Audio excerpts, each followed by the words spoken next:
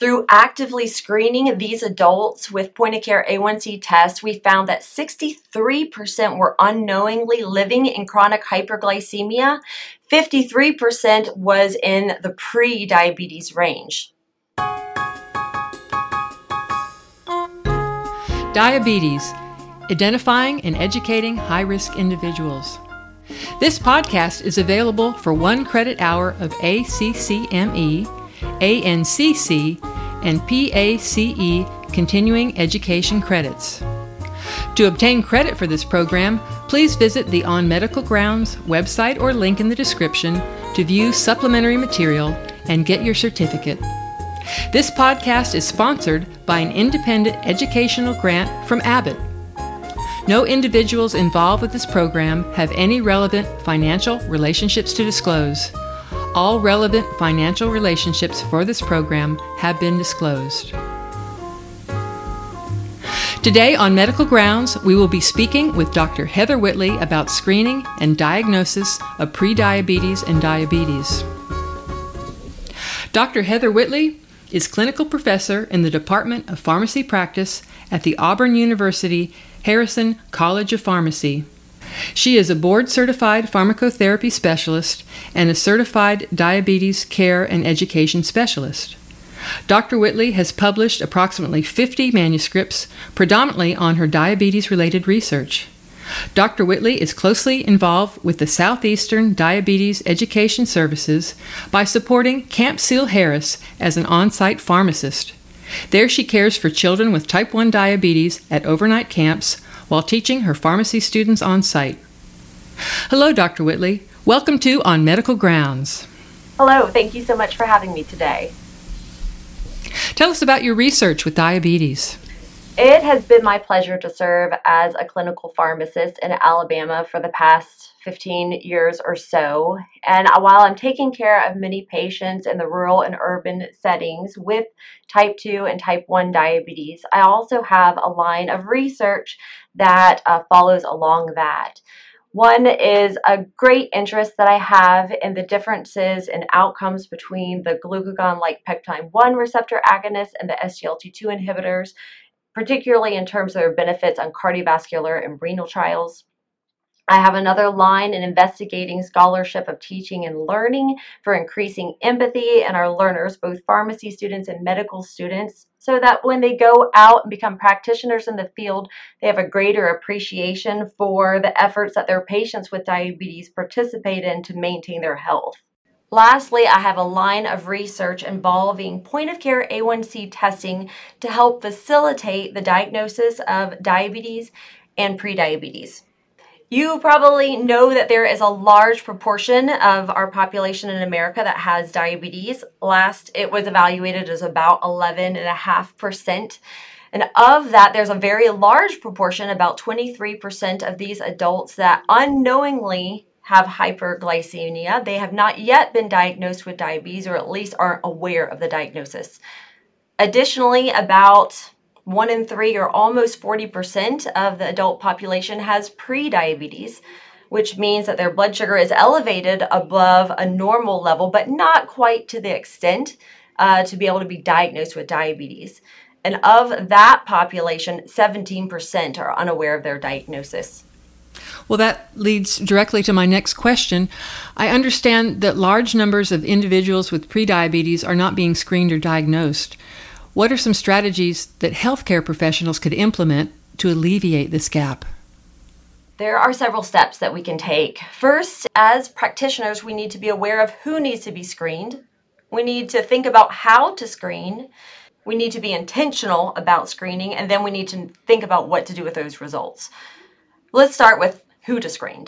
According to the guidelines, we have the American Diabetes Association guidelines, and they recommend screening asymptomatic adults ages 45 years or older that are overweight or obese, and they might have a risk factor for diabetes, including a first-degree relative, physical inactivity, or a high-risk ethnic group, and screen those people for diabetes. Another guideline, the USPSTF, recommends a little bit different group of people to screen for diabetes. They have a difference in age. They recommend people between the ages of 35, so a bit lower than what we see with the ADA, up to 70 years of age, who are also overweight or obese, and screening them for diabetes. Could you run us through the testing methodologies for prediabetes and diabetes screening and diagnosis? Sure. There's 4 different ways of screening for prediabetes or diabetes. The first and most common that we probably see is fasting blood glucose. And that can be done with a finger prick in clinic or in the hospital, or by venipuncture. And they're looking for the concentration of glucose in the blood at that point of time, which should be without drinking or eating any food or beverage for 8 hours prior to the test. For prediabetes, that's evaluated with an outcome of between 100 and 125 milligrams per deciliter. And then a diagnosis of diabetes would be greater than that, so greater than 126 milligrams per deciliter. Another but more cumbersome method of screening for diabetes is 2 hours after a standardized 75-gram oral glucose tolerance test. This is most commonly conducted when evaluating for gestational diabetes, but it can be done in adults outside of pregnancy as well. It just requires more planning. For prediabetes, that's an outcome between 140 and 199. And for diabetes, it's an outcome greater than 200. We also have a random blood glucose test, and this was something that you might conduct in the clinic when a patient comes in complaining of typical symptoms of hyperglycemia. So headache, nausea, polyuria, polydipsia, polyphagia.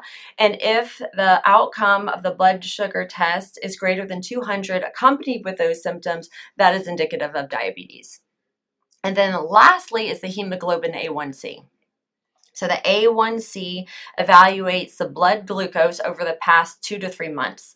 So whereas all of the other test methodologies that I mentioned provides a point-in-time blood glucose measure, the A1C accounts for daily fluctuations over this 2 to 3 months period of time. For prediabetes, that range is between 7.5 and 6.4, and for diabetes, it's 6.5% or higher. Well, thank you for that summary. Have you conducted research using point-of-care tests? Yes, I have. It's one of my favorite research projects I've conducted over time. I've performed point-of-care A1C tests both in the rural setting of Alabama, and then also collaborated on some investigations in more urban settings. Both of these different research projects required intentional screening, and that's something that I would put forth to any of your listeners if they are interested in improving the diagnostic rate or helping to improve evaluation of those people that have diabetes that are unknown that they have this hyperglycemia. It takes intentionality. And so being aware of those screening recommendations according to the guidelines and finding a way to implement those into your practice, whether it's through pulling a registry from your electronic medical record, sending letters to your patients, or just flagging the records so that when the patient comes in, they can be screened at that time. With the research that I've conducted, we provided free point-of-care A1C testing to people that met criteria, and in this case it was those adults 45 years of age or older that had not already been diagnosed with diabetes and did not have an A1C test in the past year. Through actively screening these adults with point-of-care A1C tests, we found that 63% were unknowingly living in chronic hyperglycemia. 53% was in the pre-diabetes range. Wow, those are interesting numbers. Are there benefits to point-of-care tests for HbA1c compared to other methods? Yes, there's certainly benefits that we see. First, it provides a very timely outcome. If an A1C test is conducted by a laboratory draw where the blood is drawn in clinic and then sent to an outside laboratory, that result comes back the next day. And so it hinders the opportunity for the patient and the provider to have a timely conversation about the result of that test. There has been plenty of times when a patient has come to me and said, yes, let's test my A1C. We get an A1C point of care test.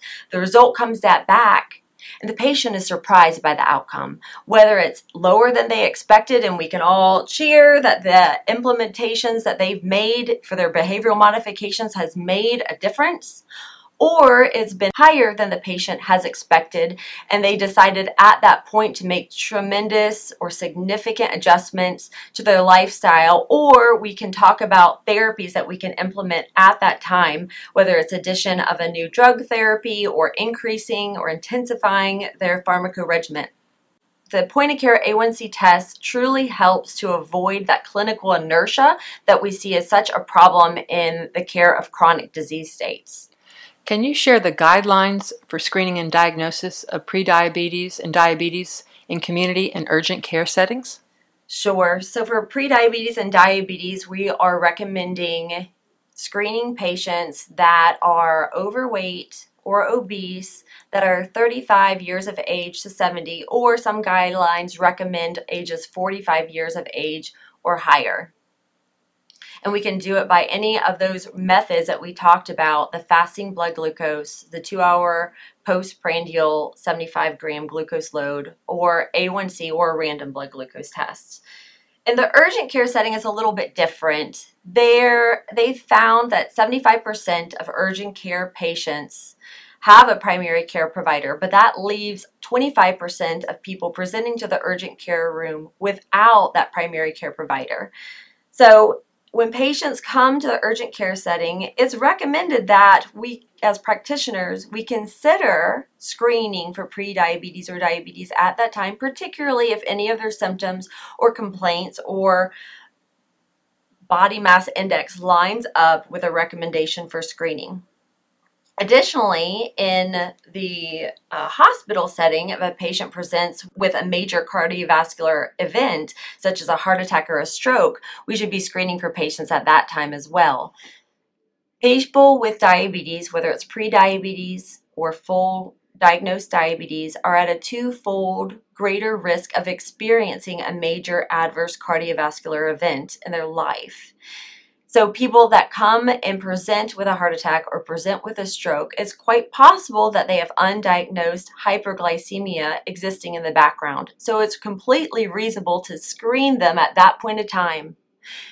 Probably better to use an A1C rather than a blood glucose test. First of all, when patients are in a stress condition, their blood sugar can go up. And so they could get a false positive, if you will, by a point-of-care blood sugar test. But the A1C takes that out as a factor because it is evaluating the glycemic fluctuations over a 2 to 3 month period. It doesn't evaluate this point-of-care blood sugar that can have hyperglycemia induced by stress. Getting results quickly for preventive care is a no-brainer, but do you have any data on cost savings? It's found that point-of-care A1C test units are usually a little bit pricier, a little bit higher cost than testing A1C by a central laboratory. But the cost benefit comes in a reduction of operational cost, where when you get a central laboratory A1C result and it comes back the next day and say it's abnormal, then that patient needs to be telephoned. Like the practitioner needs to take time to call the patient to let them know of the result, or maybe send a result letter to the patient, which takes time and money as well, or schedule a second follow-up visit to discuss that abnormal result. But if we could use a point-of-care A1C test instead, that removes all of that extra operational cost and improves efficiency, thereby reducing cost overall. Additionally, it's found that by using this point-of-care A1C test, it improves access to that evaluation for the patient, so that it also results in better, quicker A1C control or glycemic control. And as we know, chronic hyperglycemia has risks. It is the number one cause of blindness and amputations and kidney failure, resulting in the need for dialysis. So the outcomes are very real that truly have a negative impact on our patients. So if we can be more efficient in implementing a method of screening for and diagnosing and monitoring hyperglycemia in our patients, we can truly impact not only the health and quality of life of our patients, but also save the healthcare system money as well. Have you used point of care tests in any community outreach programs? I have. At Auburn University, we've seen it used a handful of times in health screenings. They might be assessing blood pressure and blood glucose, and they'll also be providing point of care A1C testing as well. At our institution, we also have an employee-based wellness program where we've used A1C testing for those patients as well. Individuals with an elevated outcome, we will refer to the National Diabetes Program to help reduce body weight, which ultimately lowers their risk of developing diabetes. So do you find point of care testing for HbA1c is well adapted to, say, an employer-based wellness program? Yes, I find that to be very true. It provides patients not only a point of care evaluation of their blood sugar, but gives them perspective of what their blood sugar has been trending over the past 2 to 3 months, which I truly believe is much more meaningful than what their blood sugar is only right now at this single point of time. I was intrigued by your interest in the effects of biological sex on medication pharmacokinetics. There's a suggestion that there are sex-based differences in HbA1c. If these differences are real, is there a concern that it might be impacting treatment pharmacodynamics and comorbidities? I find that really interesting too, of how there's differences in drug therapy modalities in different patient populations. We see that Hispanics and African Americans have a higher A1C compared to white non-Hispanics, which is a difference of about 0.4 to 0.6%, despite the same blood glucose control. And a 0.5% difference in A1C is termed clinically significant. So this difference in A1C can have a meaningful difference in impact of how it might affect patient care at the bedside. Between men and women, it's a little bit different. We see that men do have a statistically significant higher A1C compared to females between the ages of 30 and 50. But the difference in that A1C, although statistically significant, is not what I would consider clinically significant. The average A1C for men is 5.47 versus female, according to one study, is 5.4. So just a very small difference. And although it is present, I don't find it to be a clinically significant difference, therefore wouldn't necessarily impact the direction of care. What were you hoping that I'd ask you today? As a pharmacist, I always think about how can we expand the utilization of point-of-care A1Cs into community pharmacies, or for pharmacists to be able to implement to improve the outcome. We see that pharmacists are certainly strategically placed as an easy access for patients in a variety of different centers, locations across the country's landscape. And we've seen more A1Cs going into those community settings, so that if patients are interested in evaluating their glycemic trends over the past 2 to 3 months, we can see that used more. But even more importantly than that, it's what do we do with the outcome? In some of the studies that I conducted where we found patients that had an A1C in this pre-diagnostic range, the most common step that was taken was no step at all. Meaning when we had a patient with an A1C that was above 6.5, so in the diagnostic range for diabetes, we saw that the practitioners were retesting it to verify the accuracy, and then very commonly implementing behavioral modifications or initiating a drug therapy. But it was different when we saw it for people in the prediabetes range. Much less commonly were they recommending a secondary screening test, and they often were not implementing behavioral modifications either. So we're allowing this undiagnosed prediabetes to continue to exist, which allows it to continue to progress forward to diabetes. But if we can take a greater effort to implement behavioral modifications, truly helping patients reduce specifically their body weight by 5 to 7%, like we see with the diabetes prevention program, we can offset the onset of developing diabetes by up to 58%, which would really have a tremendous impact in our population and reduce the continued prevalence of diabetes that seems to increase year after year. Those are exciting figures. Dr. Whitley, we appreciate your work in diabetes research, education, and prevention. Thank you so much for taking time from your busy schedule to speak with us. It's been my pleasure. Thank you for having me. And thank you for listening to the On Medical Grounds podcast. We know your time is valuable. The resources that were referred to in this podcast can be found at onmedicalgrounds.com. Be sure to click the subscribe button to be alerted when we post new content. If you enjoyed this podcast, please rate it and review it, and share it with your friends and colleagues. This podcast is protected by copyright and may be freely used without modification for educational purposes. To find more information or to inquire about commercial use, please visit our website onmedicalgrounds.com.